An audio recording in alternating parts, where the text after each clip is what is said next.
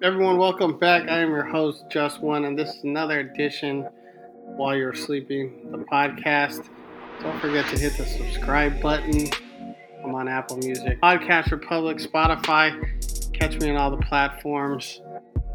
Today's guest, I've worked closely with for about 12 plus years. When we first met, I was doing Imperium, and he was one of the leaders of the parts game.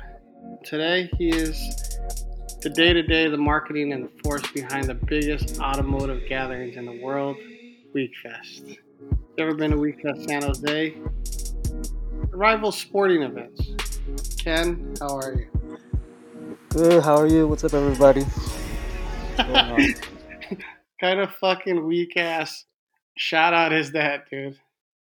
Dude, I'm tired. Yeah. Yeah. Do you feel What's up, like everybody? do you feel like days are just like go quicker during this time? You know what's funny is that you'd figured because you're at home and you'd be sitting at home all day, there's actually a lot of things that you need to take care of. Well, at least for me, at home. And so I feel like pre-lockdown, or not lockdown, but like stay-at-home order, the days, there were days, that I was busy, but it didn't go as fast as how it is right now. Well, what are some of like these things that you've gotten to in the past, like couple Well, weeks? I think it's just like for everybody, like if you look at it in a way where you can take this opportunity to either refine yourself or take care of the things that you kind of put aside. There's a lot of, for work at least, there's a lot of things that we had to take care of internally in terms of kind of, putting everything into a smooth operation. And then just putting our time into solving some of the issues that we've had but we've put aside for a long time, like for example like the website, or it might be something with productivity and stuff like that. So we've done some of that stuff on the side, but then on a personal note, like just like doing everything around the house, or maybe like me and you were talking about, like even some of the shoes that were sitting in the closet that Yeah, were like just you were never going to wear them, and for then sure. just selling them online, just for the hell of it, because right now you do have the time, right? You do have Hmm. the time to do whatever you need to do, or things that you've said that you wanted to do, but you've forgotten about it. There's for a lot of people right now, there's no excuse to do the things that you've always set aside to. So there's that. And then just like reading references, reading books, kind of educating myself in whatever I feel like I need. I think that's important too. And right now, I'm getting that time to do that. So, Yeah, it's really like a blessing and a curse. I actually have been able to read a couple good things, but mhm. at the same time, I get lost in these COVID-19 deep Oh yeah. alleys where you're not supposed to be. I mean, like for me personally, I mean, everybody needs that information, right? To stay updated, to know what's going on in the world, to protect themselves and things like that. But there are a lot of times too that you know the way the media words it, it's like it's almost like they want to put fear in your head just so then you can read about the things that they write. My thing though is that there were a lot of like like on social media, just people complaining or you know being mad about everything. And Hmm. I mean, personally, for me, I had to stop looking. Like, I Yeah, mean, yeah, I completely stopped looking at Facebook because every day you just open your page and everybody's just complaining. yeah. And going back to using this time to kind of improve yourself, it was more just bickering every day. And I have to, like, for me, the way I work is that I like to be in an environment where everything's neat and clean, and where I'm not hearing all these negatives because it doesn't help me. So, I just had to try to stay away from that. Definitely, Yeah. definitely. I'm like in a deep. Been trying to meditate more Yeah. in the morning, things like that. Yeah, I mean, even for me, like walking the dog, but like taking longer walks, kind of just isolating myself, even in the public when we're walking, and taking the time to just, you know, think about everything, and like a lot of people say, it's not staying at home and doing this right now is not as bad as what previous generations or people from other societies have had it. So No, to definitely. yeah, like to me, like yeah, it's sad, it sucks, and there is a certain unknown, but think about the people that have been through wars and have families separated and things like that. Like, asking you to stay at home, that's nothing. And from a business standpoint, yeah, I mean, like we're not making any money as we're sitting still technically, but at the end of the day things will be all right, and it's just up to you to try to adjust to the new norm, And then right? we're not really spending Yeah. like crazy either. Yeah. Like I just paid like my Amex the other day, and it was like the lowest it's ever been. Yeah, and you know what, that's true too, because you staying at home, and like I understand that there are some necessities you got to buy to kind of keep things moving at home. Like I was trying to find like gym equipment for the longest time. But other than that, it's just really like groceries, right? Or your normal subscriptions. But in comparison to like if you were going out, you would go out to eat every day, or you would, even the littlest things like paying for an Uber and things like that. Like those things add up. No, for sure. So yeah, like staying at home, there is an advantage to everything. It's just and a lot of people just gotta take that and understand that there has to be a balance between everything instead of just like complaining. Yeah, for sure. I mean, are you getting antsy, or are you like, can you do another month? Like, where are you at, like mentally? Mentally, I think I'm in between. I do want to go out. I'll be very honest. Like I want to do the things that I normally do on a daily basis. Even when I go to the grocery stores, sometimes I just feel kind of sad because like you see things running out of stock, or you see them have these boxes on the floor saying keep a distance when you line up at the cashier. Those things are a little bit depressing. So for me, that does take a little bit of a toll. And like we've said in our personal group chats with other friends, I just want to start traveling again, because you never realize how good you have it until it gets taken away from you. And I Hmm. feel like that's the case for a lot of people out here. Hmm. But again, it's about how we can adjust and adapt to the new norm, or maybe the way we were doing things before wasn't really the right thing to do, right? And that's what got us here. Yeah. So we have to learn to evolve and adapt. But yeah, I mean, I would say I'm in between in terms of like mentally just staying at home most of the time. I work from home regardless, but you know, it's good to have options, right? It's good to know that you have the freedom to exercise whatever needs you have. And right now, we are restricted to a lot of things. So I can probably do another month, but hopefully, things get better and some of the stay-at-home orders will slowly get lifted within May, is my hope. But my Yeah. biggest thing is sports. Yeah. Right.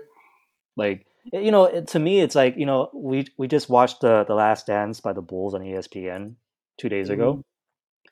What's interesting is that they were doing a post show coverage on ESPN, like it was like a replay of the game. You know what Yeah. I mean? Like it was Scott like an analyst, Van and Pelt. there were like Scott Van Pelt was talking like there was like a rewind of highlights, I and know. it's just weird. Like we have come to the point where we are analyzing what we just watched as a Yeah, and TV then like show. fucking the House of Highlights guy Uh is huh. getting paid just to put like viral sports videos of kids hitting baseballs Yeah. I or mean, like, and that's the thing too, right? Like, even when ESPN was doing the whole like 2K live tournament played by the NBA players, like I told you guys, I was like, I can't watch a professional basketball player play a video game of something that they're good at in real life, but not, in a yeah. video game. You That is know what weird to me. you know what's really weird though, and I mean I get it too, is that they were saying statistically that maybe 1/4 of the NBA Mhm. probably lives check to check. That's crazy. But you know what it is? It's, cash money, right? That's really what it is. So, like, and that's the struggle I feel like for a lot of people is that you have, hard cash in front of your face. What are you going to do about it? What are you going to do with it? Right? I'm almost assuming that rookies that before they get their contract or before they get their second contract, they get some type of loan or a credit line with somebody or with their agency. And you got to pay that back. Hopefully So it's it's not Big Ed from Michigan or something. yeah, so it's like an endless, you know, an endless reach to get to a place where you're financially comfortable. And it is crazy because, you think about how they have millions of dollars in checks and yet they're still living paycheck to paycheck. But, a lot of it too is not living within your means and, just kind of banking on the fact that you will get that next paycheck whenever it becomes available. Yeah, for like hometowns, like if you're like living in New York Hmm. or if you're living in like a super dense area, you're probably in an apartment. Right. So it's tough for you to like really just get out there and kind of like, work on your game. So like Hmm. probably a lot of these players aren't even in shape too. Yeah, I heard that Jimmy Butler from the Heat sent all of his teammates basketball hoops if they didn't have one already. That's pretty good. Yeah, but yeah, I mean, there again, this is right now. This is what we have to understand and accept, and so it's going to take adjustments, but it's just what it is. Yeah, for sure. So I mean, Yeah. let's switch gears a little bit. I mean, I want to talk to you about, Hmm. like the origin story of Ken Lee. Right. I went on the internet and there was like one interview from 2014 or 2004, I think, Damn, you did your research. that sounded so bland of fucking just like Ken Lee putting the press release Oh statement to. yeah, it was definitely PR.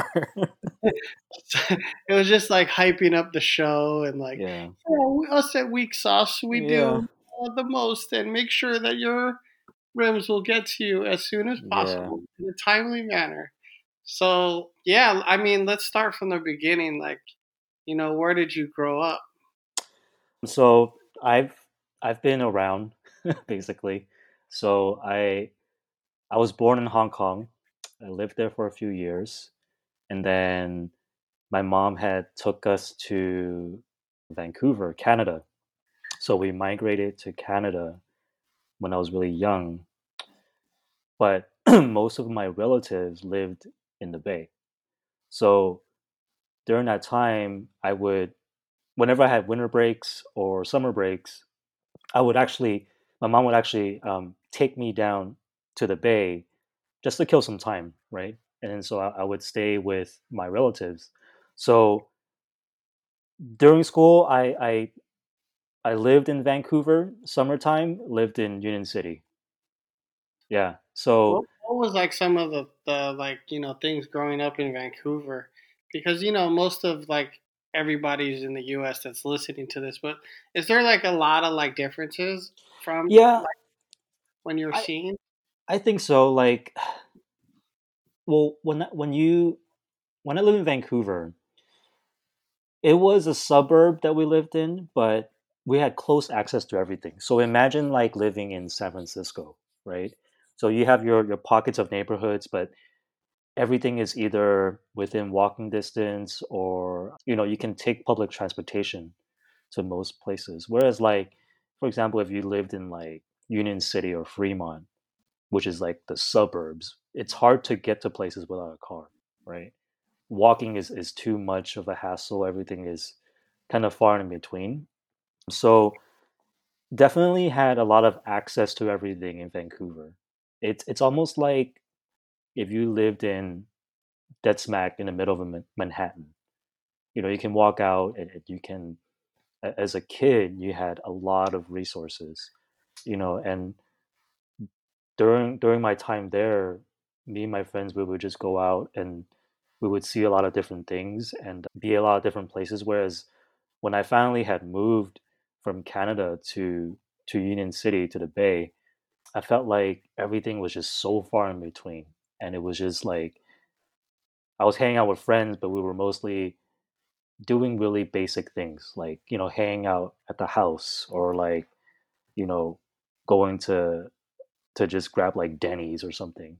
Like stuff like that, right? Like Yeah. It's not suburbia. city life. Yeah, there's no real life. Whereas like in Vancouver, at the age of like 14, 15, we would be going out, to like real restaurants, and like we would go out to hang out at different places. Like we would like me and my friends would go watch an NBA game together, and we would, like, and it's easy access. And and then it's just that as I grew up, I realized that Vancouver is actually a really nice city. It's a beautiful city, and sometimes kind of took it for granted.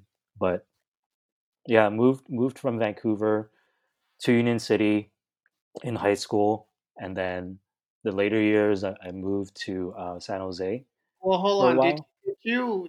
Let me back you up though. Did Hmm. you want to leave Vancouver? At the time I didn't. It's like any other kid, right? Like Yeah. you take everything that you've ever known in your life, and you and your parents kind of take that away from you, right? Take your friends out, and then like take all of your network out. No kid wants that ever, because you're gonna have. I had the time where like I adapted, I moved, and then it was like the first day of school in the States. I didn't know anybody. Yeah. Like even like because we moved during that summer before school started. And then you So went straight to Logan or what? yeah, I went straight to Logan. But during the summertime, like what was I gonna do, right? And then first day of school was like I don't have any friends. Like you're basically you have to reconstruct yourself to a whole new crowd, to a different culture, to different types of people, and So, that's hard for a kid.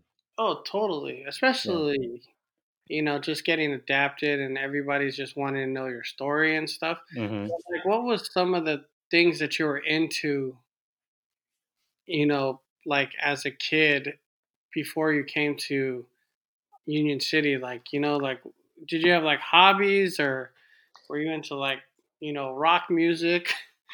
No, I mean like the first and foremost thing I think is basketball. I've played basketball since I was 5. So growing up, that was always a part of my DNA. The days in Vancouver, I was fairly heavily involved in basketball programs, inside and outside of school. So that was definitely something that kind of me and my peers had in common. And then just like as a kid growing up, we're listening to a lot of music, a lot of hip hop, a lot of R&B. So that was our common connection. But then once I moved, I have to basically reconnect and find all those new connections again within the people that I'm surrounded by. So that was tough because, like, it's hard for, like, imagine like a 15-year-old kid, like, at school during lunch, be like, you wouldn't he wouldn't walk up to a whole bunch of strangers and be like, "Hey, do you like hip hop? Do you like rap?" Like, that's lame as fuck, you know? Yeah, So that's and tough, man. you couldn't even like really like be on your phone and Yeah, kind of. and that was the other thing I was gonna say. It's like there's no phones, bro. Like, what are you gonna do? Just fucking sit there all day? And Yeah, that's how it was, you know? so like how did you like start making these connections? I mean, I'm sure it was like slowly, right? Yeah, I mean, it was slowly, but luckily, like, you know, some of the friends that I did meet very early on, like, I think school started, and that was the difference too. Like in Vancouver, school started in September, but in the States, school started like middle of August. And so, like, I was like sitting there in the middle of summer and be like, what the fuck, school's starting already on like on August 15th? It was crazy. So, but the good thing is, I would say within like a week and a half, 2 weeks, I found a staple of friends. And I found them through sitting in class. And, it didn't take long, but they ended up, being my friends, being my close friends all throughout high school, till the very end. Awesome. Well, we're glad you made friends during high school. I mean, that's tough though. Like, I have a cousin who Yeah. probably went to like 20 different schools, not by Yeah. choice, but because parents were in the military. Yeah. So I like mean, he was always that kid that was just like left the fuck out. yeah, I mean, like, even the transition, like, even during Vancouver, we were moving to different neighborhoods. So I went to at least like elementary, middle school, high school, right? So I went to at least like 5, 6 schools in Vancouver. And then obviously plus moving to the States to Logan. So it's like 6 or 7 schools. So there's been, and there's been times where I have to adapt to a new set of friends, a new set of environment, multiple times. So, but I think though, with that experience, it kind of helped pave the way to how I am today, because I feel like I can definitely easily adopt into a situation, and accept the facts without really worrying about it too much.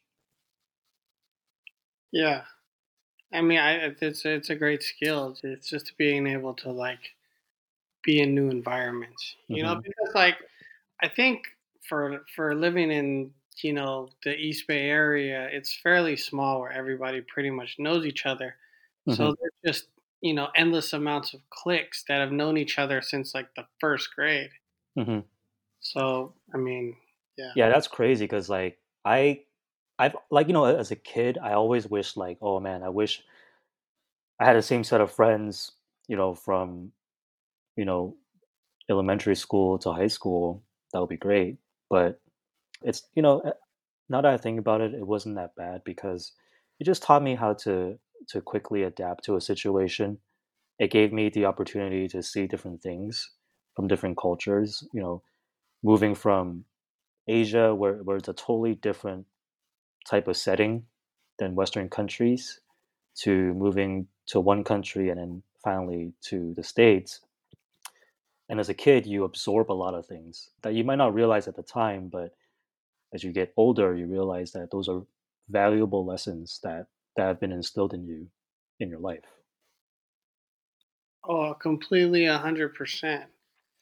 I mean, we can get into it later, but Hmm. just the eye-opening trips that we've had. But Oh yeah. I mean, so after high school, what was like the plan once you got out? After I was, well, at the very end of high school, I didn't go to class. I'll be honest. I basically, the education system in Canada had things set up a little differently. So when I finally transferred to the States, I had a lot of school credits. So second half of senior year, I didn't go to school at all because I was ready to graduate. So the funny thing is, the principal called me into his office saying, why aren't you going to school? And I had a reason. So I said, well, I have enough credits. Why am I going to waste my time sitting in class at the time to me doing nothing, right? Not really learning anything. So he said, okay, just go find a job and we'll put you on a work program. So it's still like you're still taking a course or you're still being a part of the school. So I did that, and at the time, and this was my very first job, I started working at Target. And so senior year, I worked at Target, and once I graduated, I was still working there. But at the age of 17 and a half, I was already one of the managers at the store at Target. So because of that, I felt like, I can probably, you were young, so you don't really know much, but I was thinking, well, I can still, if I can earn money, right, doing this job, then I can probably put school on hold for a little bit, just so then I can earn a little bit of extra cash on my own.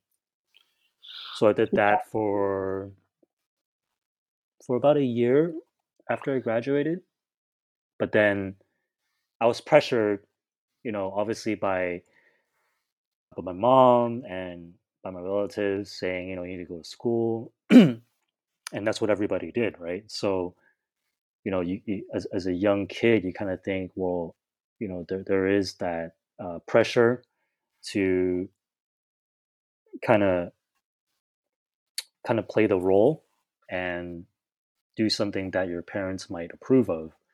So I went to school, but to Hold be on, honest, let me back you up though real quick. Like, so you're working and then uh-huh. you're working full time, I'm assuming, or are you working Oh, I'm working full time. Like I was senior you're in not high school, I'm working working 20 40 hours hours a a week? week. Yeah, I was working 40 hours a week, but I didn't Okay, mind it.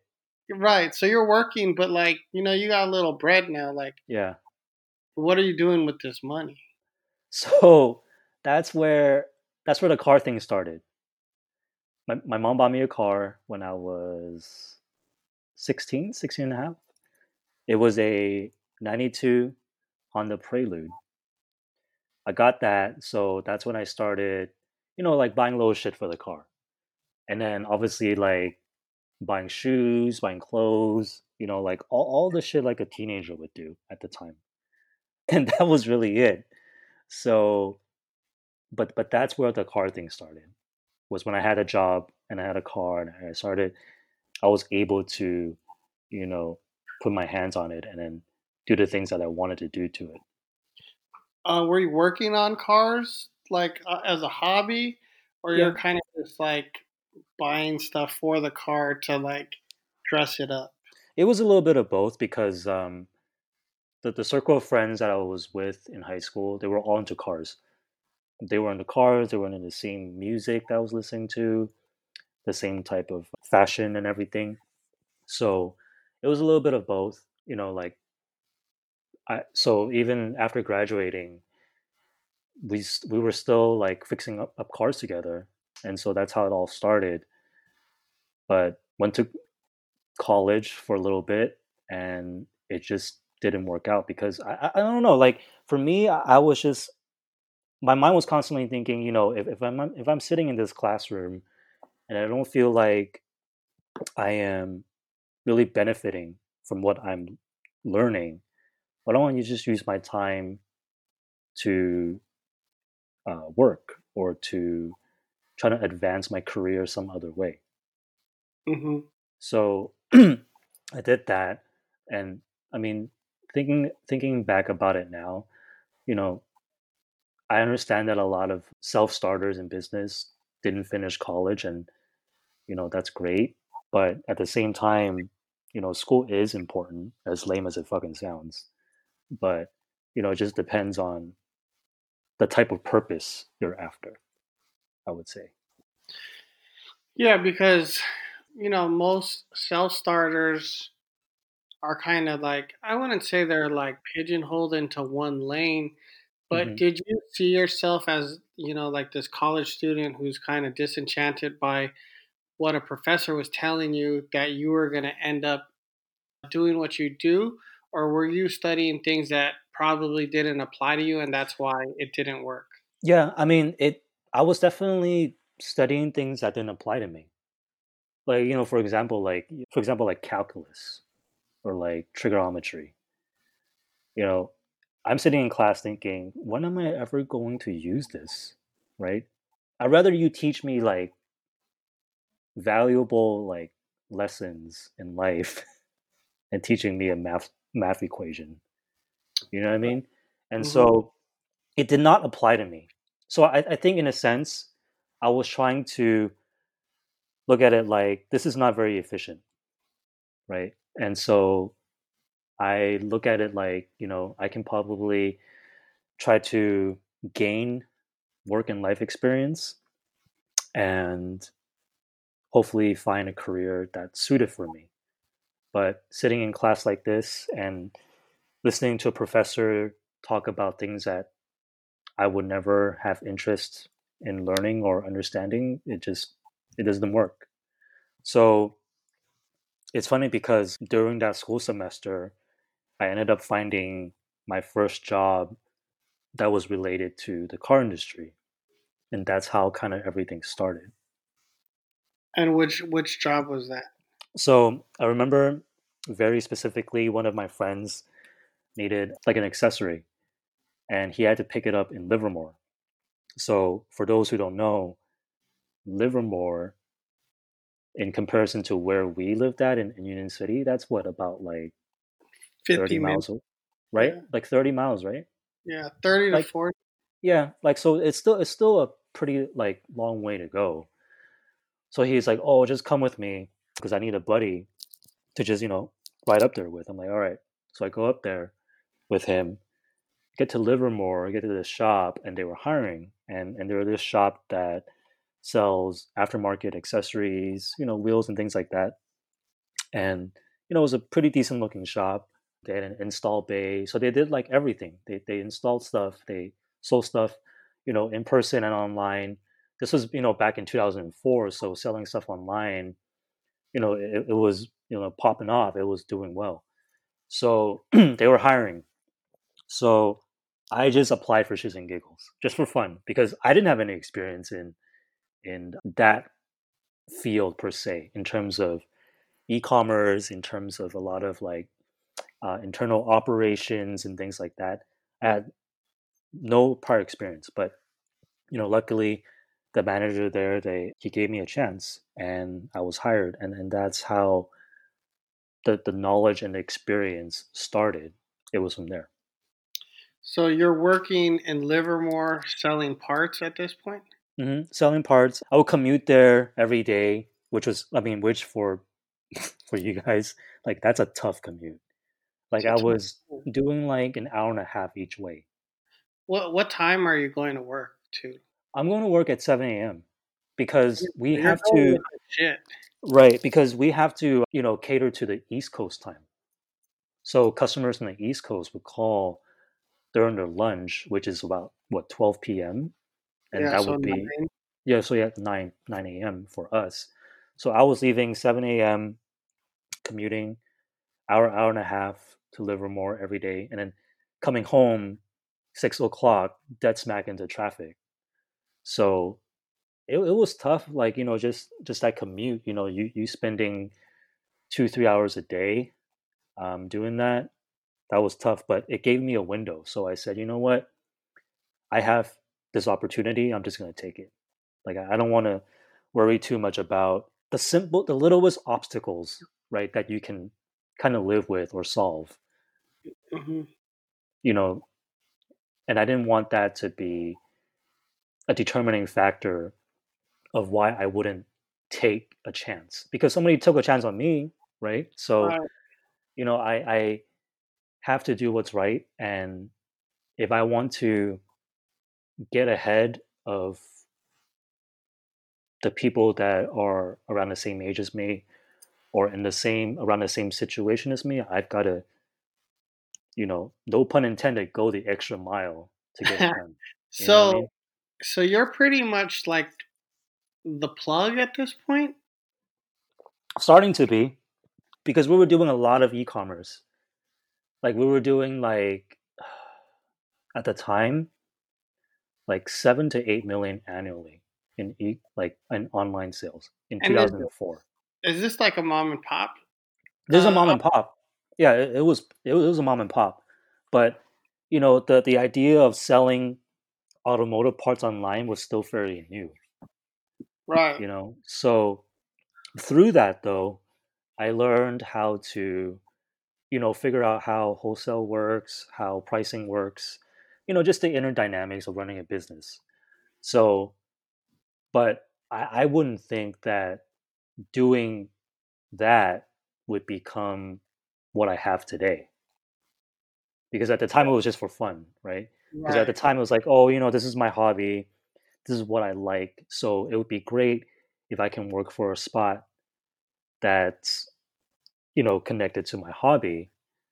But, you know, I was learning a lot of things that I kind of valued, even till now. So how So long did you work there for? I worked there for a good 3-4 years.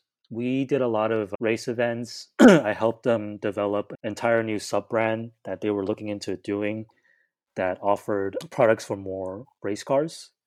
Instead of just like dress up accessories, it was more technical, it was more engineered items that catered to a lot of race cars and race teams. So I did that for a while.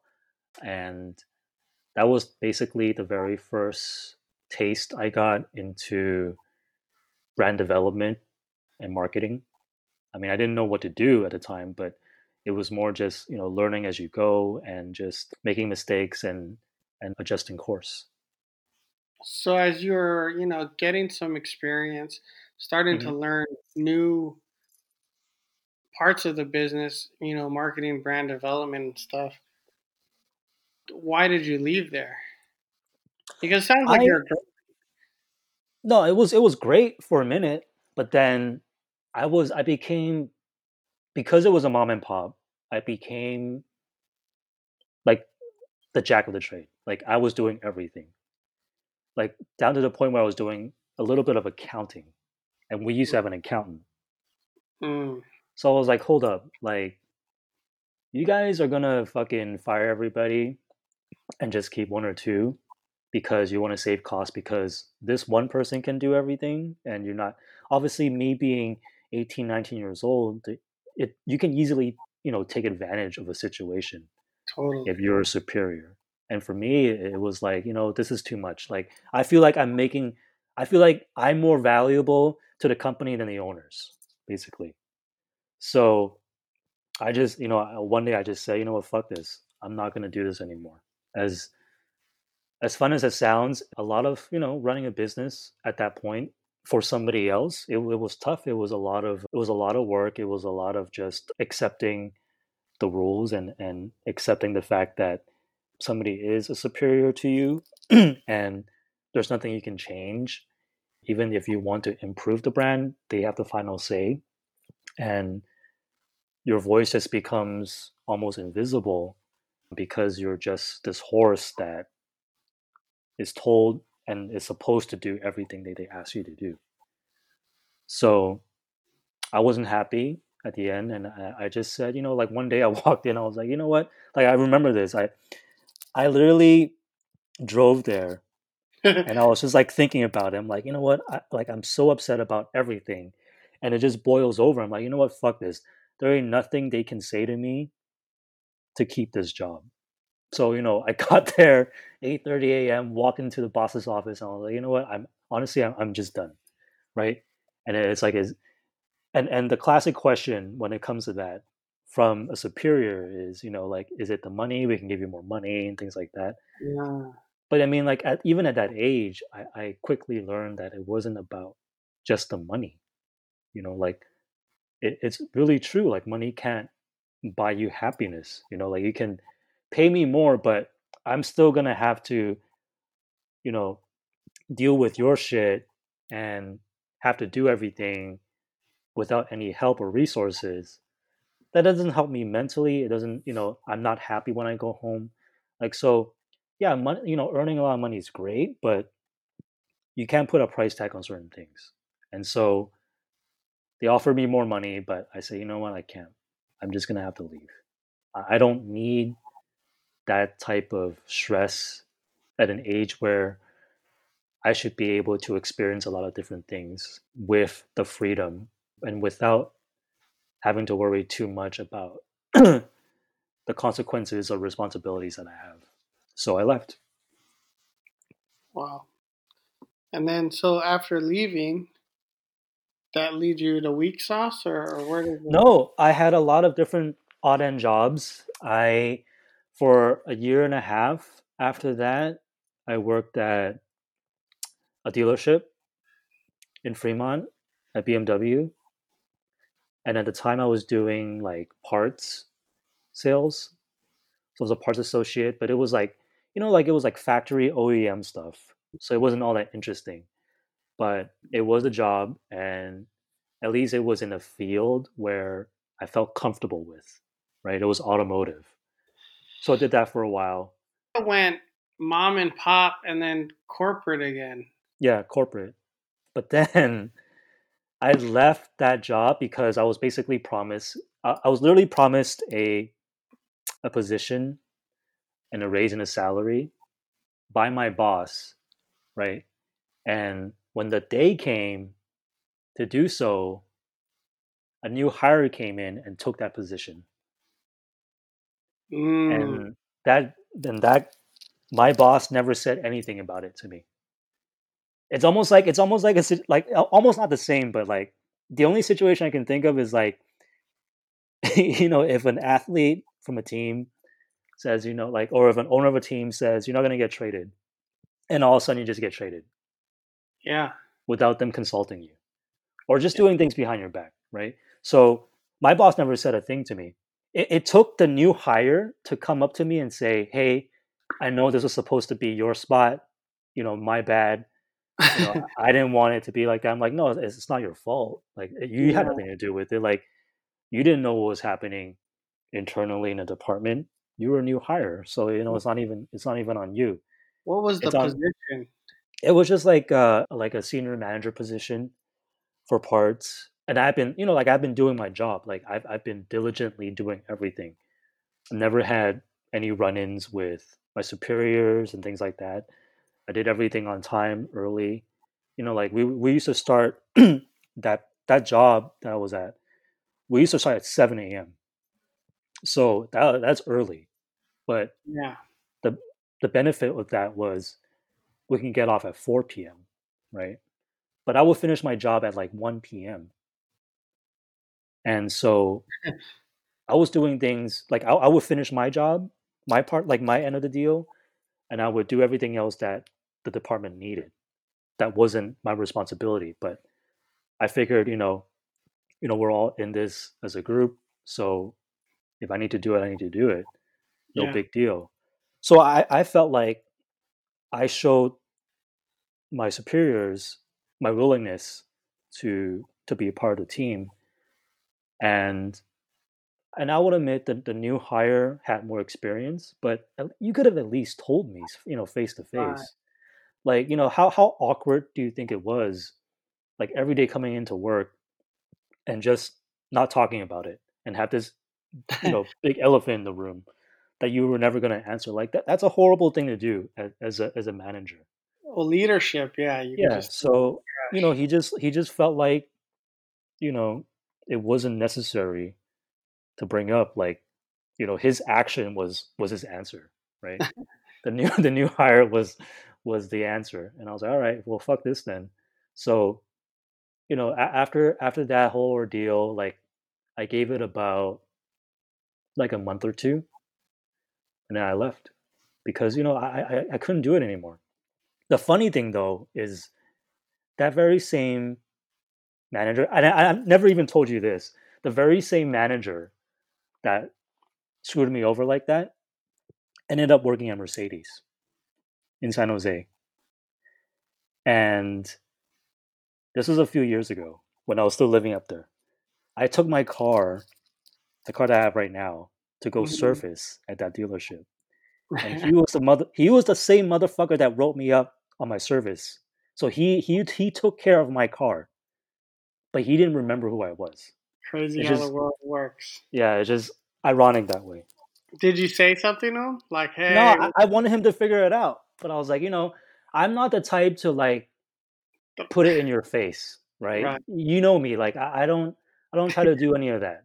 Yeah. So, like if you figure it out, you figure it out. But like I think personal satisfaction was good enough for me, Nice. right? Like I don't have to tell the world, like I don't have to shove in his face, whatever. It's been at that time it's been what, 10 years already. Yeah, for sure. So, I'll stay in my lane, you stay in yours. Well, he did stay in his lane. But yeah, so after that I ended up working for a bank. So I did that also for about a year and a half. That taught me, some of the financial aspects, and that taught me a lot about trust, because when you work at a bank and you work with people's money, all they care about is where their money's at. So that taught me a lot of just relationship building and just being able to convince this person to trust you as a reliable source for whatever you're handling in that situation. But during that time, I was approached by one of my friends to be a part of a business that he had opened for about a year, and that ultimately was Weak Sauce, the shop. So I went in there and started helping him out, just as a sales associate, applying all the things that had already learned from my first car job in Livermore And and what using year is it there. Let's see, 2006 or 5, 6. So, Yeah, I mean, e-commerce for automotive is still booming. yeah. It was still fairly. It was still doing fairly well at the Or was he time. There catching wasn't a the lot of. latter end of the trend? Yeah, like there wasn't a lot of different channels where you can sell on. Like for example, there wasn't a lot of Amazon listings. There wasn't a lot of eBay. Even though there was, it wasn't like overly saturated.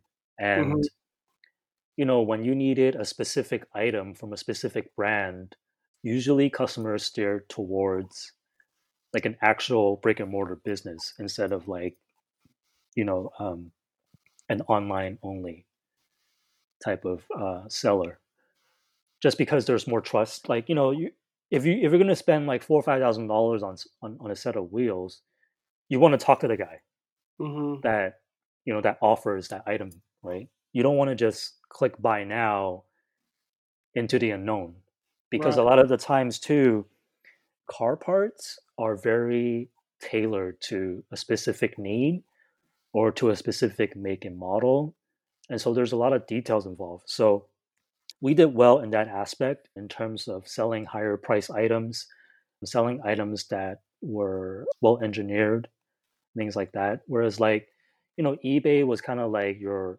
online flea market of parts. Right. And it was And just so, like, so so Weak Sauce was more of a company that was brokering out the hot shit versus like, getting, you know, a run of the mill muffler or yeah, gun. exactly. I mean, we didn't have a big warehouse. We were drop shipping items from like wholesale distributors to our customers. We kept some stock, and it was the first office was a very humble like space. It was maybe, shoot, it was probably maybe like 400, 500 square feet at most. It was definitely smaller than your Imperium office. Oh wow, it was tiny. Yeah, it was tiny, but it was the three of us. It was the two owners, and then it was me. I was just doing the stuff, like I was doing like entry level stuff for them. I was Hmm. taking calls. I was selling everything, putting everything on website, pricing everything. That's where I began to create content for the shop, for the business. I would post items on every known message board and communicate with all the floor members for everything that they needed in relation to the shop. Are That was you my role. are you working at the bank and doing this? Oh no, I left the bank because again, it was just trying to find my footing, like find my purpose, right? Yeah. And it's funny because that first job in Livermore, I ended up working at another automotive related company in BMW. So it always went back to automotive, right? So I left because, like I wanted more control of what I can do and how I can contribute. Working at Weak Sauce gave me the freedom to try different things. It gave me the freedom to reach out customers in a different way. So I was there full time. Oh, dope. So the space that would see at Ringwood would be like way later then. Oh yeah, we moved to that shop about a year and a half later. When I first started at the shop, I was commission based, but we were doing pretty good for a very very small business. I think when I went in and I started selling, we hit the million mark for the first time. And so at the time, the owner, his name is Adam, he basically made me a partner because of the performance that I had showed him. So the spot in San Jose that you mentioned, that was after the growth and everything, and we were there for a good 2 3 years after that. So you became a partner within a year? Yeah, I became became a partner within a year because when I had came in, they basically had an extra set of hands, right? To take phone calls, to tap into all these different opportunities that maybe they wouldn't have the time to do. So I became that point of contact. So through that, I was able to open up different markets, talk to more customers, and bring in more sales through leads and things like that. So they went from, don't quote me on this, but went from maybe 100, 200,000 annually to a mil or two annually. So that's when Adam made me a managing partner. Nice. Yeah. So like now you're the managing partner and like you've kind of like started to build like a better brand, I would say. hmm Yeah. I mean, we were definitely getting a lot of following. The following for our brand was starting to get pretty big, not only in the Bay, but because we were selling online, a lot of people domestically knew about us, and we started to reach out to different countries too. We were selling like pallets of parts to countries in Europe, like the UK, to Germany, to even Russia. And Wow. then we tapped into selling a lot of stuff to Japan, Japanese customers, Malaysia, Singapore, Thailand. So we were, I mean, in our own way, in our very own humbling way, we were starting to tap into a global market. And a lot of people started recognizing us as a trusted source to go to for automotive parts. So we would end up taking distribution services for certain brands and carrying the brand with the aesthetics that I I preferred. And we did pretty well for a pretty long run. So you're stylizing an industry. You're hmm starting to ship globally. hmm How are you managing this growth of following that you have? Because this sounds pre-social media ish It too. is. Yeah, I mean, this is like very pre. I don't even think Facebook was around. Like, I mean, it was around, but not so like prevalent. Hmm. So this was all about really like grassroots community.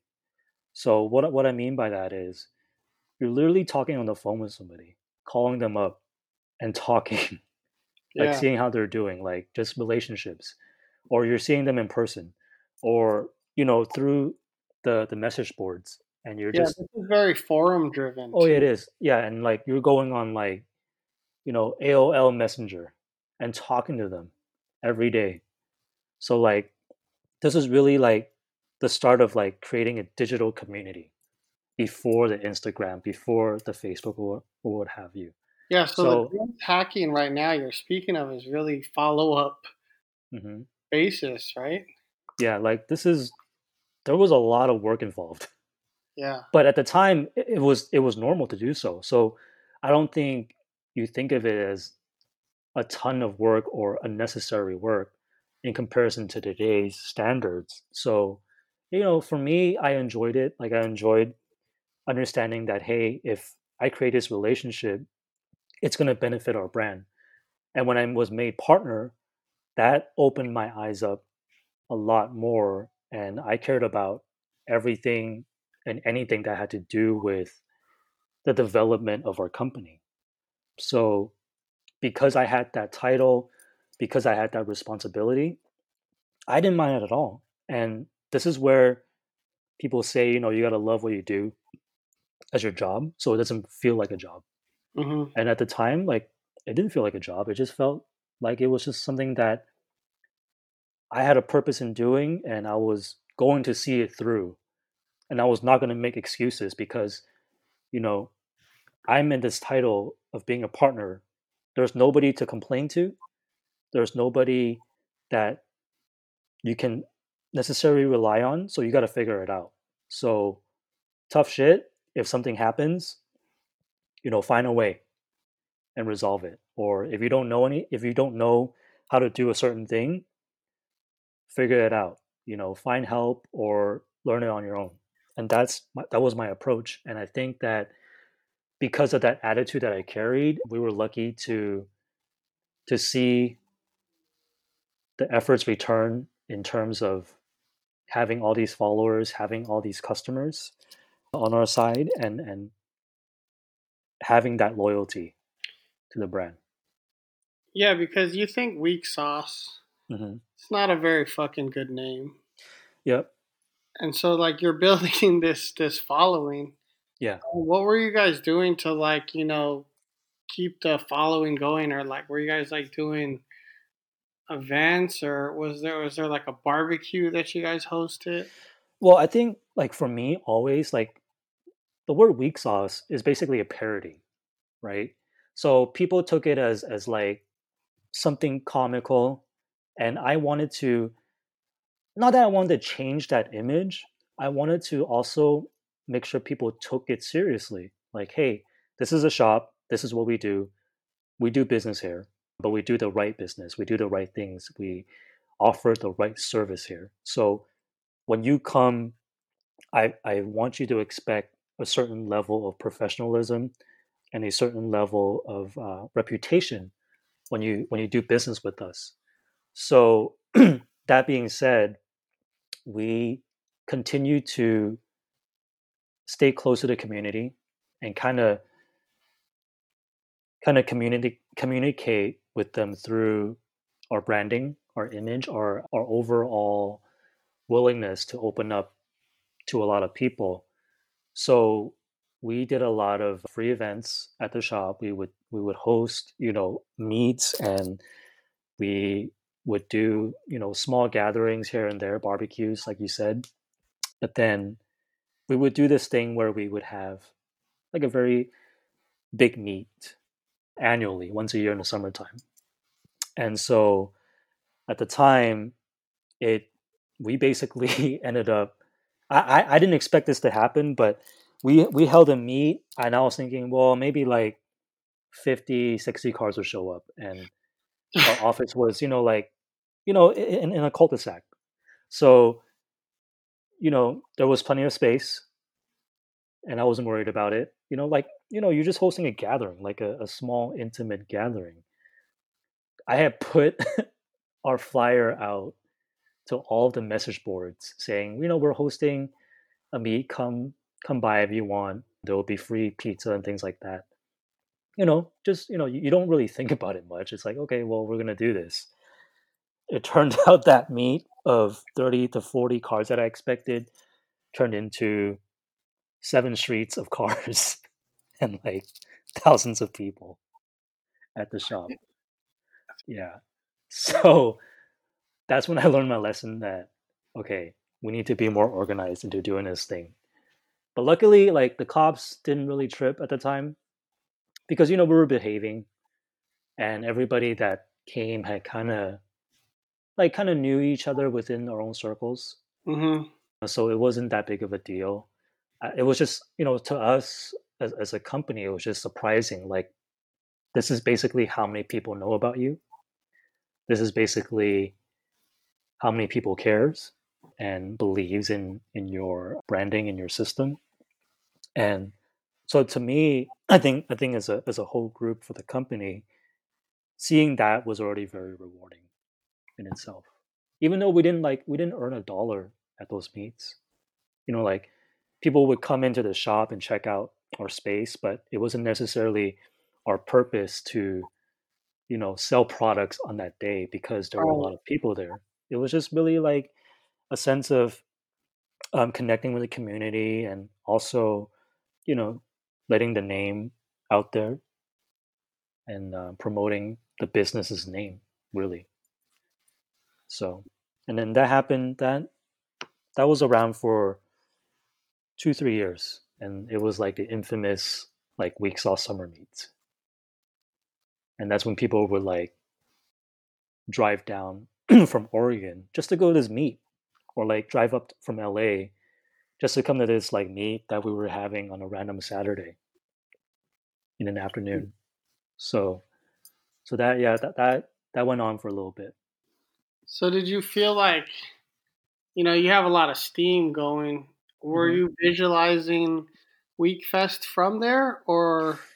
Yeah, I mean, I saw it. I saw an opportunity when there was a time where that car community in the Bay didn't have a lot of, one, organized events, two, an event that I felt like would really attach a certain niche market to the people. And at the time there were different car shows, but they were just like, kind of like circusy. it Yeah. wasn't it wasn't doing, I mean, I don't know, like to me, I always try to think about it from a customer standpoint. What would I want to see if I walked into a car show? For me, I didn't want to see all the extra bullshit. I didn't want to see people doing push-ups and doing pull-ups for a t-shirt. I didn't want to see like music performances and breakdance contests and all that bullshit. Like to me, it should just be about the cars, right? You come to a car show, it's about the fucking cars. It's not about somebody doing pull-ups for a t-shirt. So, like, and that plus there were just a lot of like, anybody could go into anybody can exhibit at a car show at the time. And I just thought about like, these are not very impressive cars, Mm-hmm. right? So like, what's the value in me paying admission to come see the shitty car that I can see on the street? Yeah, for It doesn't make any sense, right? It's like any other product. Like there's no value. So that's when I thought, us doing these annual meets for so long, I feel like we have a pretty good standing with the community. And I think we are well into the position of being able to organize events in a way that these people that come to our meets will appreciate. So that's how that all started. And I know at the time it wasn't a business. It wasn't, a full blown tour that you see now. It was just purely organic, and it was out of my desire and willingness to contribute to a community that's been so good to me in and all so these you're just years. feeding a need. Right. I'm Which, feeling a need, and I mean, I just, to me, I just felt like, as a business, we had the financial resources and the ability to spread a message through our channels where a lot of people can understand, where a lot of people can be exposed to. So we decided to do it. We decided to do WeekFest. And that was an adaptation of Jay's Gathering that happened prior to WeekFest in the San Francisco Japantown So Jay's parking Gathering structure. was somebody else's, and like Yeah, you it guys. was somebody else's, and then I had approached one of the partners at that event because they were not doing well. The other partner at Jay's Gathering was basically not present with his duties, and it didn't seem like it was going to happen anymore. It was basically falling off a tree. Mm-hmm. So I had went in and I said to this person, you know, let us be a part of this. We'll manage it. We'll run it. We'll do everything that's needed because this person just didn't have the knowledge or the skills to do so. He was more of just the PR guy, and a lot of the actual operations of just running any type of organization, it required assistance. So I went in and talked to my partners, and we created WeekFest. So what was the first Week Fest then? The first official Week Fest. First official WeekFest, 2008, February, Where at? Japantown, San Francisco. Oh, so it was the one in the hmm parking structure. it was in the parking structure. Yeah, at the time though, like zero experience in event organizing, but Yeah. knowing that I like to think that I'm a pretty organized person to begin with. Mm-hmm. I just took that ability and applied it to this new thing that we were doing. At the time, again, it wasn't ran like a business. It was more of just this gathering that we wanted to hold for the people. So the So we gathering were. is like Mhm. an extension to pretty much sell car parts at the end of the day. Yeah, I mean, it was to extend our name. It was to branch off our name to more people. I mean, I didn't at the time I didn't think about it like, well, how are we going to convert these people that attended our events into actual sales to the shop? It Mm-hmm. was really merely like and I know this sounds really lame, but it was a passion project. Like I just wanted to do it because I felt like I could, and I felt like we as a community and me personally as a car enthusiast, I knew we needed it.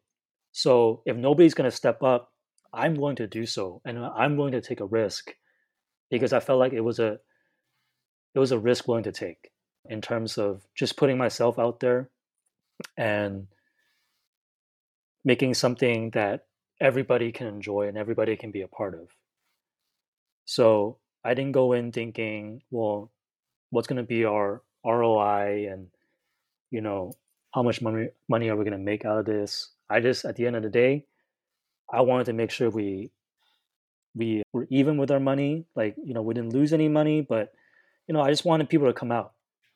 So to my surprise, that first year, like you've seen the videos on YouTube where people were lining up to get in from the basement of the parking lot to the first ground floor, up the hill, all the way wrapping around that Japantown shopping mall. And so to me, that was enough for me. That convinced me that hey, we did the right thing, and we ran with it.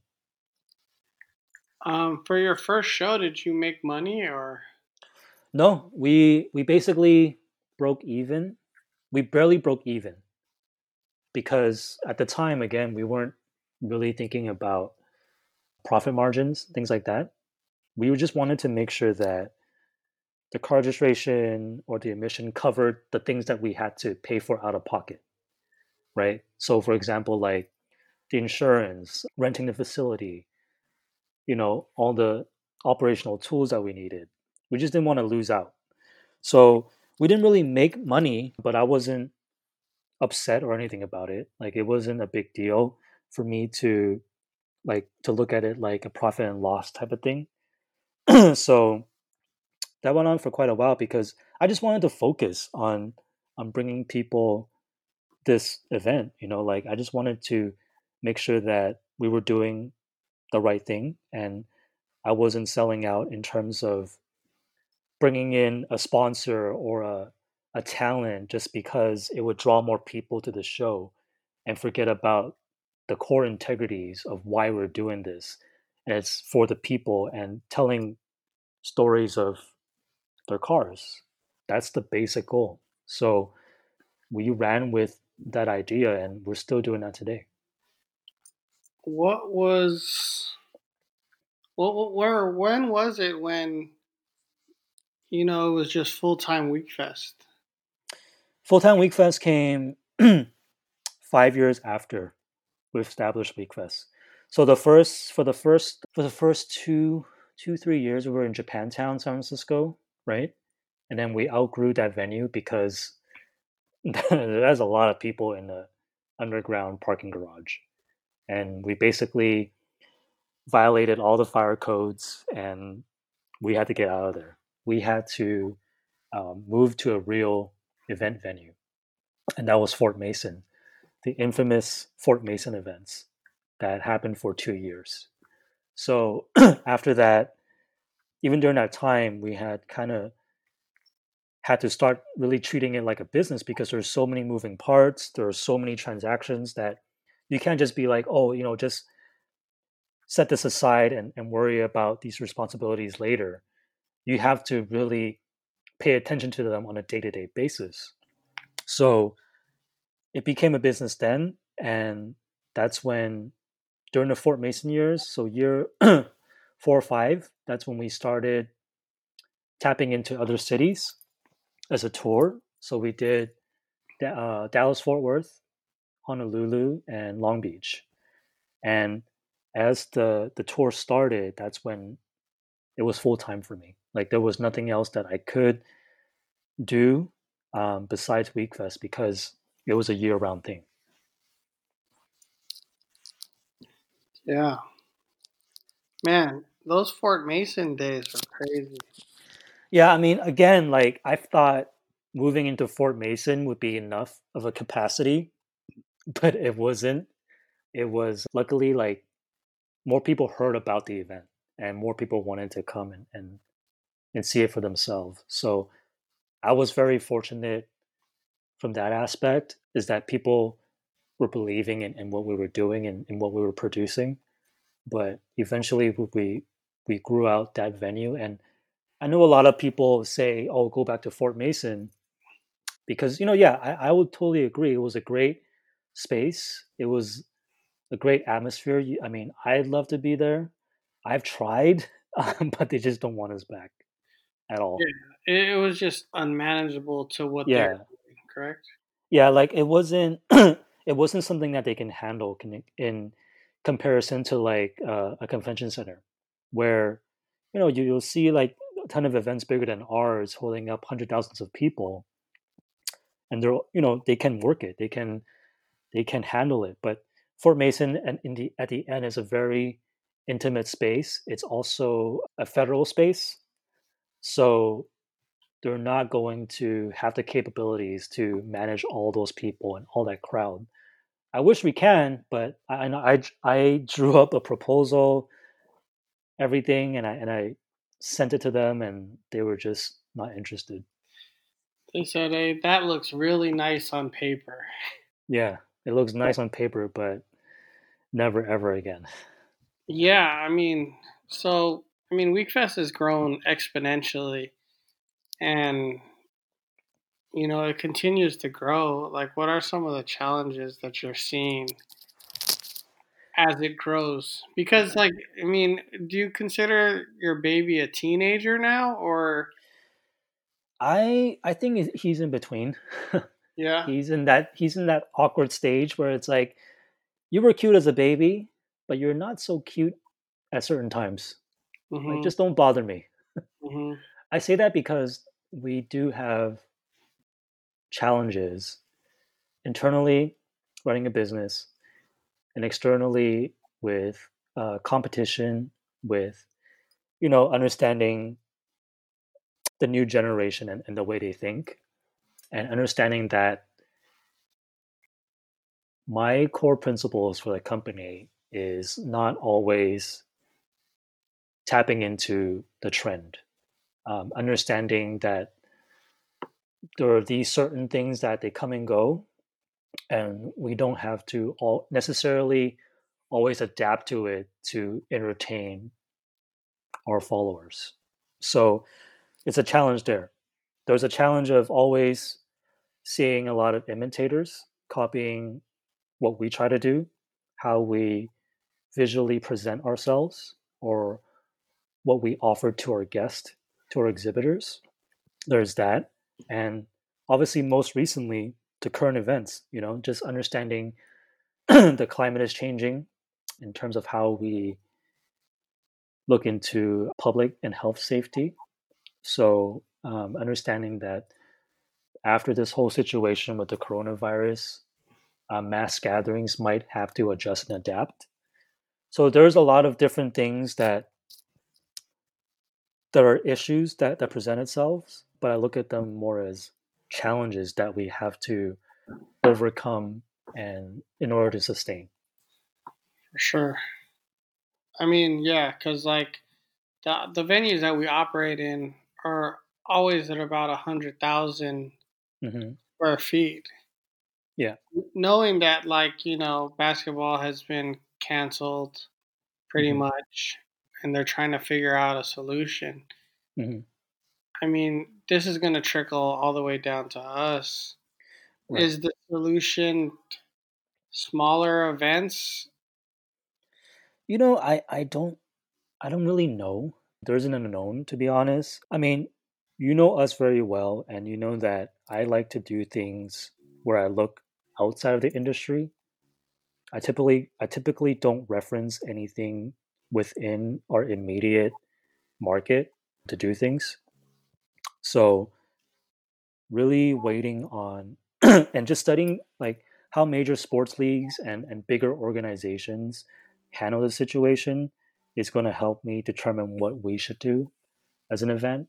I have thought about different ideas um, on how we can safeguard and put the public at ease when it comes to social gatherings and stuff like that. I don't, to be very honest, like I told myself this, like the day that I have to do like a online car show is the day that I won't do Weekfest Hmm. because that's not what we are.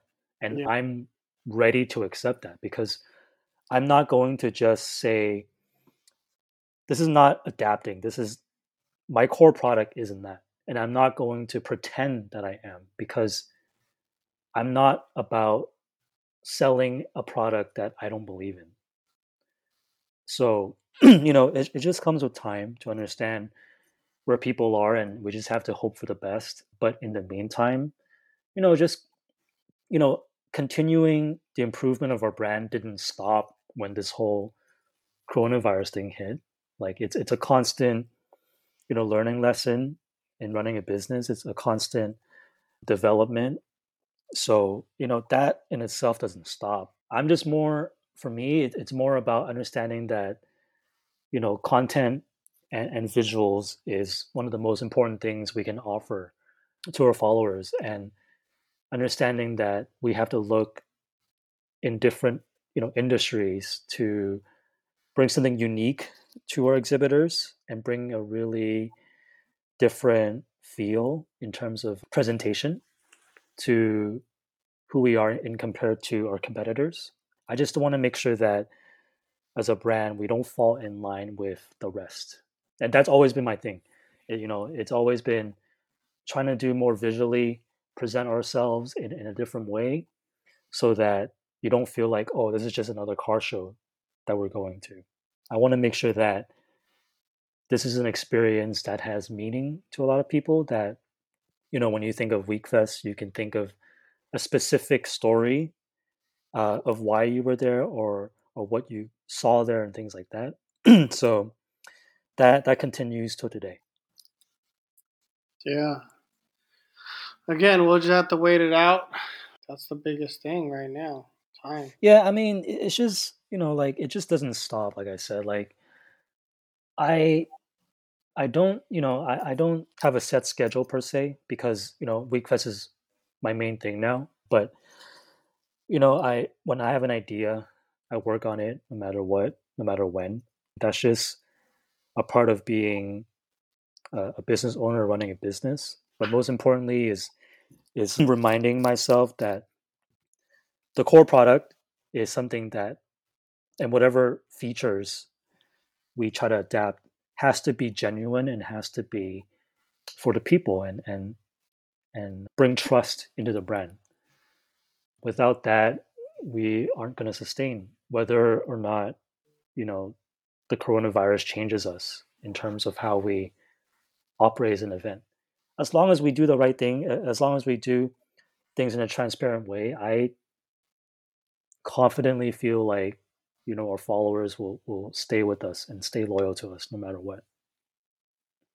Yeah, I agree. Totally agree. Um, yeah, I mean, it's been crazy. So we just gotta wait it out, see what 2020 brings, different mandates, keep everybody safe. Yeah.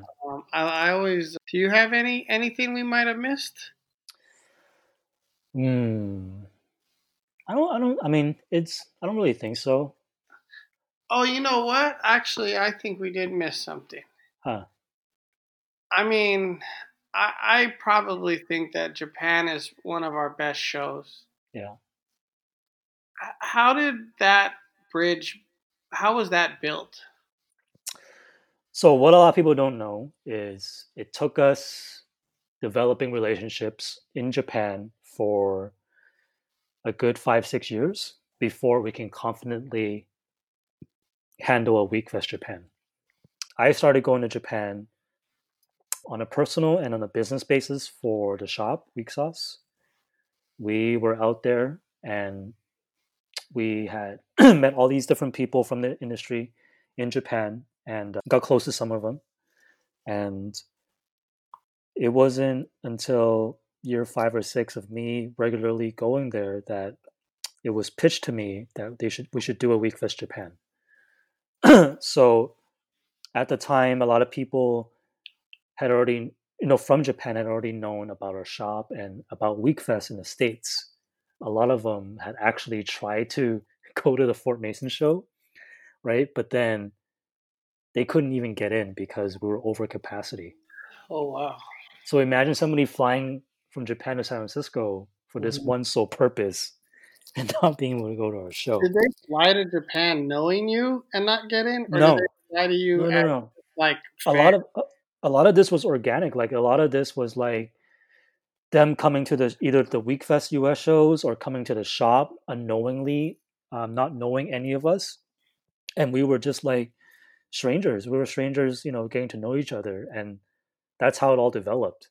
And remember too, at the time, there was a huge language barrier because the translation game wasn't as strong back then, Hmm. and like you know now it's easy to go to Japan. It's super easy, but Hmm.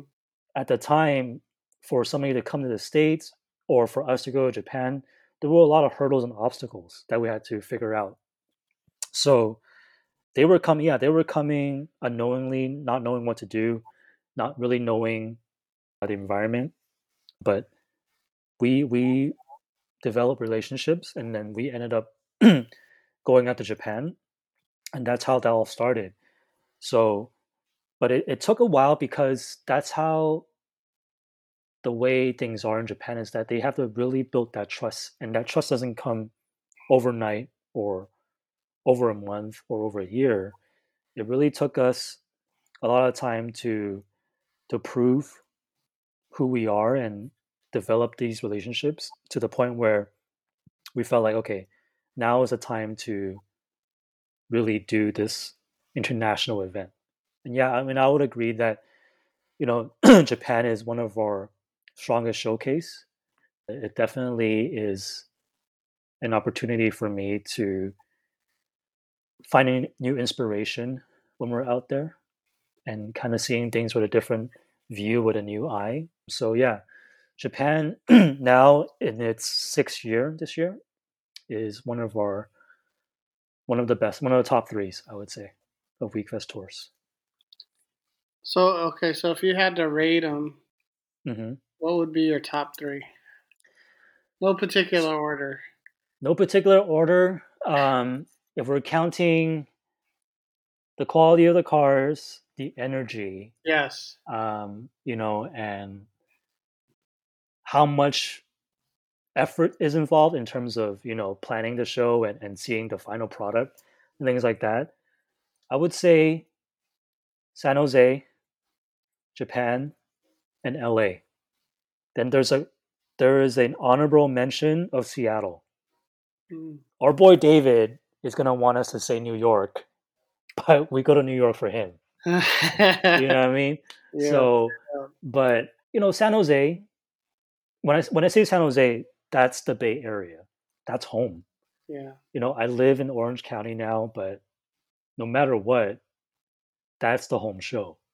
And I put the most care and the most attention to that show because that's how everything was born. That's how this all started.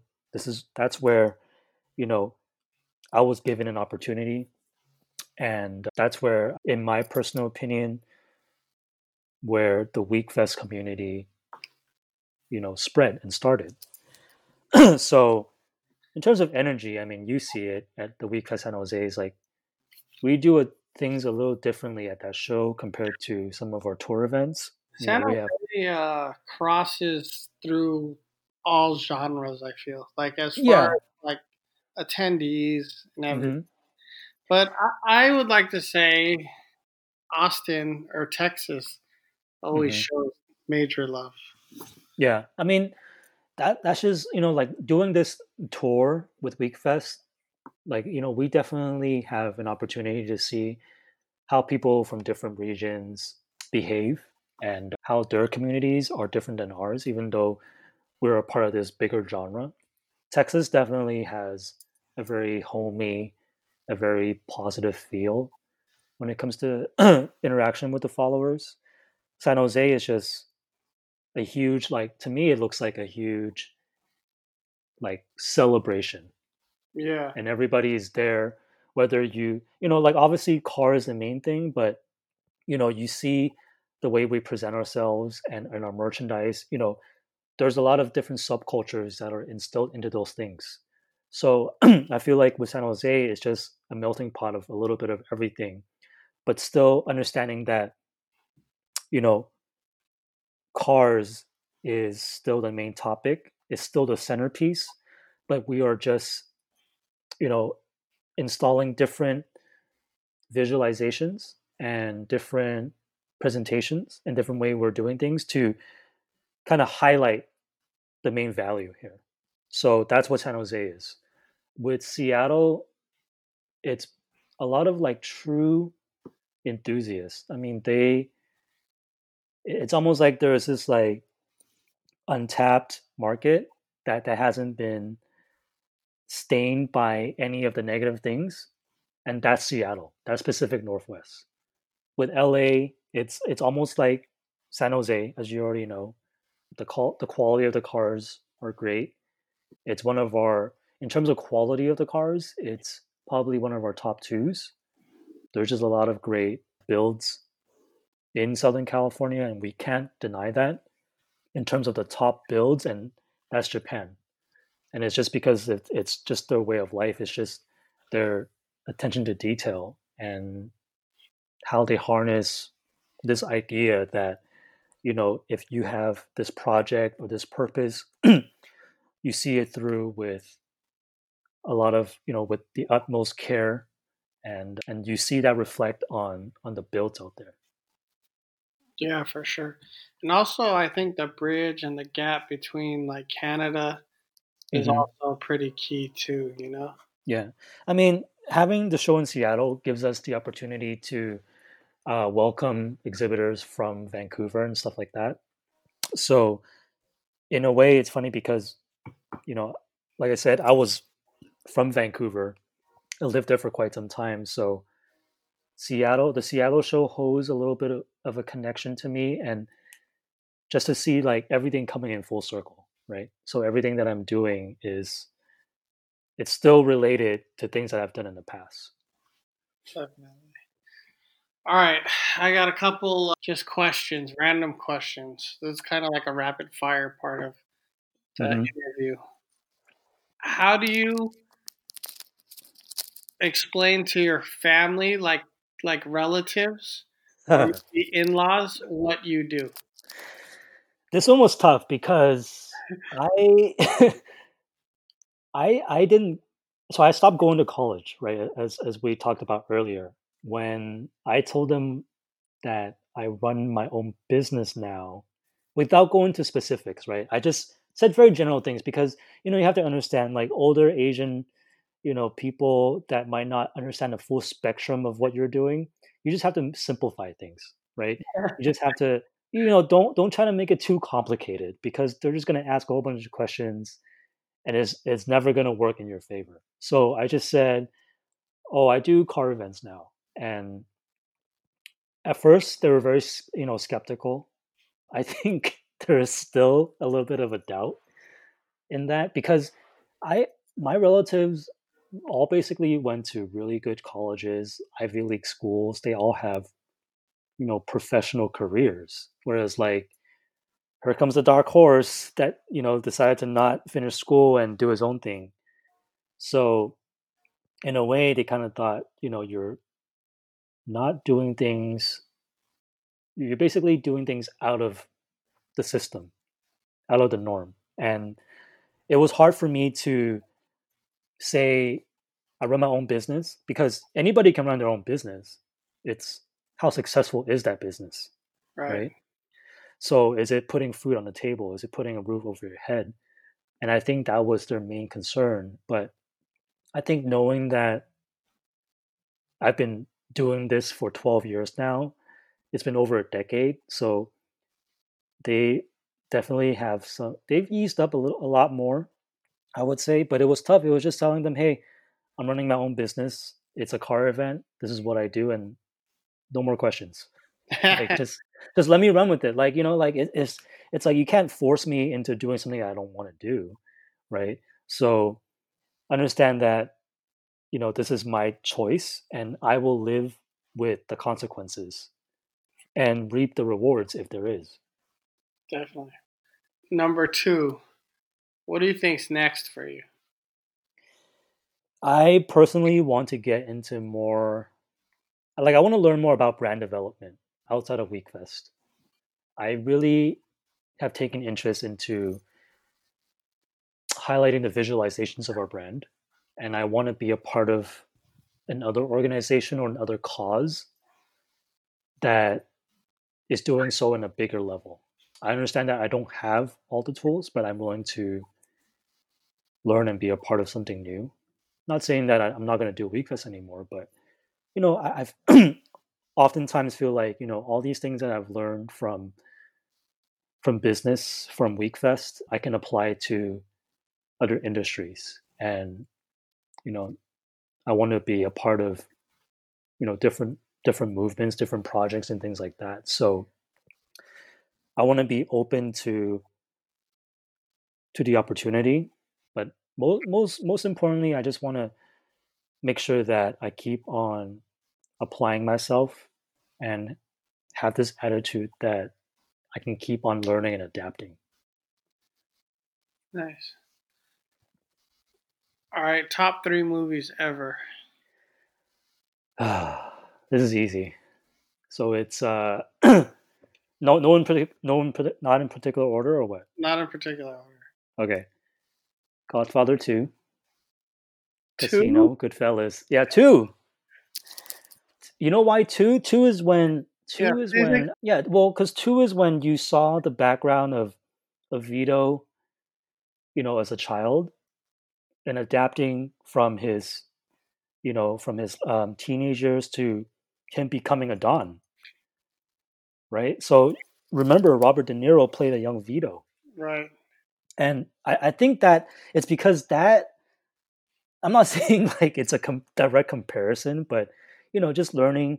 just seeing like somebody adapting to a new country and figuring out things on his own, and you know and just like just like learning lessons, right? Just like there's things that you can relate to even though they're not like 100% the same. You saw a lot of yourself. I didn't see myself as Vito, but it was just interesting. And then yeah, Casino and Goodfellas, You know, basically all Robert De Niro. it's like a next project of mine because I uh, feel like I have another month or so. uh-huh. Well, there's a couple things. One is to like sharpen the the Photoshop illustration, Yeah, everything, right? yeah. To really take a class, like I've been looking at UC Berkeley has a really good like extension that you could do on the internet. Hmm. But the second thing that I want to do is I want to watch movies with my friends and then talk about them because like I do not agree with your Godfather 2 thing, but to each its own though, right? Uh, Yeah, so like we'll have you on another one and we'll watch Godfather 2. Actually, that's like that's gonna be like a 4-hour special. I probably have time to watch all three of them. But No, no, number three is just bullshit. Yeah, number that's three a is cash grab. yeah, That's the just to complete it. So you could sell yeah, a box set of yeah. 30, you know. So Casino, Godfather 2, and Hmm. what's the other one? Goodfellas. What's the close four? Damn, I don't even know. Close four. I mean, I will tell you what's a good movie recently. Oh, it's a good movie recently. I mean, everybody knows this, but it's Parasite. Yeah, it's an amazing movie. Yeah, I started watching it again off of your Hulu account. Oh, everybody has that, huh? Yeah, No, I it's kept your great. Hulu password. Chill, chill. But you know why I think you like that movie? Huh. Because of the design in it. Yeah, I think me. Like I like things minimalistic, simple, clean. Yeah, the Um, structure. yeah, and you can see that like like the way the visuals in that movie is just like just clean. Everything is just clean. Everything's very well thought of. But I basically started to like when I watched it for the second time, I started really dissecting things that people were saying about how the producer kind of made the movie, and it made me realize that like just looking at it, it amazed me because at the first time when I watched it, I didn't realize some of these things, but watching it again, I noticed all these different little things that drew comparisons to this family that had this high position in society versus this family on as bottom feeders. But looking at those details really intrigued me because it's kind of like us running a business. It's like we install little details and things that most people might not notice, but it only takes that one person to do so. And for me, I'm happy with it Makes your as day, long as right? yeah, like as long as somebody doesn't matter one or 100. If it's just that one, I mean, as long as he understands it, great. At least I know I'm doing something that translates into people's minds and they understand what we're doing. Because I feel like that's just a lot of the things that we do visually. A lot of people might not understand or might not take a liking to because it's out of their norm. But Right. if one or two of those guys appreciate it, I mean, that's all that matters to me. That keeps me running. And we should definitely try to go to that house. What, the house in Korea? Yeah. What, that's a thing? Like that's a thing that you can go to? I don't know, but I mean, why couldn't Oh, we find it and go to it? yeah. You know, should shoot a bunch of fucking shirts and like just sell everything just at that house, and then whoever understands it. But I'm Yeah. sure those spots are well obtained. Yeah. You know, Yeah. I mean that's what we do, right? Like we do a lot of things that like the visuals of the brand is represented by the things that we take a personal keen interest on. believing the fact that what we like can transform into a bigger message. So, and for me, it's always going to be like that. At the same time, balancing the fact that we do have to speak a language in which the general public understands, but also not forgetting the core integrity of our work. But yeah, if we can find a house, I'd love to go. No, yeah. I mean, that's what I'm going to do. I'm going to find that house. But yeah, man, I mean, it's been good talking to you, hearing about everything. I really wish that we could have showed, and we maybe still can, show everybody that what we have for 2020. Yeah, definitely a lot of merchandise for WeekFest because we put a lot of thought into this one. I feel like I saw you in March, right? The last time you saw me was right before we went into lockdown. Yeah. Like it was like a week after. Like I went to Palm Springs or came to LA. Yeah. It was right before that lockdown. Man, if I didn't get that trip in, I think I would have been going crazy. But that's kind of held me over. But I mean, we had a great conversation that day. So we're just gonna have to share it digitally, really. Yeah, I mean, we have a lot of ideas and we have a lot of merchandise that I would like to push out, but right now, there is this restriction in doing so. But we're gonna try to do our best to line everything up and let the people see what we've been working with. The other thing too is, for me, just working on these event venues to figure out what our next course of action is in some of our events. So hopefully we can still do most of these events in 2020. Oh yeah. If you died tomorrow, this is the closing question. If you died tomorrow, what would you want to be remembered for? I want people to say that I always stuck to my word and that I will always follow my personal integrity to the core. I want people to know that I was genuine about the way I carry myself and that I cared about the people in my closest circle the most. You know me, I don't like to just pretend to be somebody that I'm not just for the sake of being liked.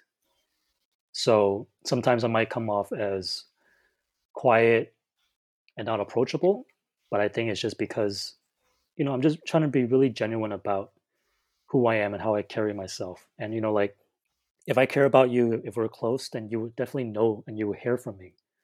So I just want the people that are closest to me to know and understand that's how I am and how I was.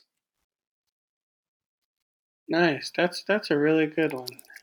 Yeah. Thanks for being a sub in my wedding. And hopefully that hopefully that's gonna happen still. Shit. Hey man, if it doesn't, we'll figure it out. But yeah, made the team. Some celebration. Made the squad. But yeah, thanks for all the words. I think there's a really great message that hopefully everybody walks away with. Mm-hmm. And yeah, man. Peace. Thanks for having me, and stay safe, everybody.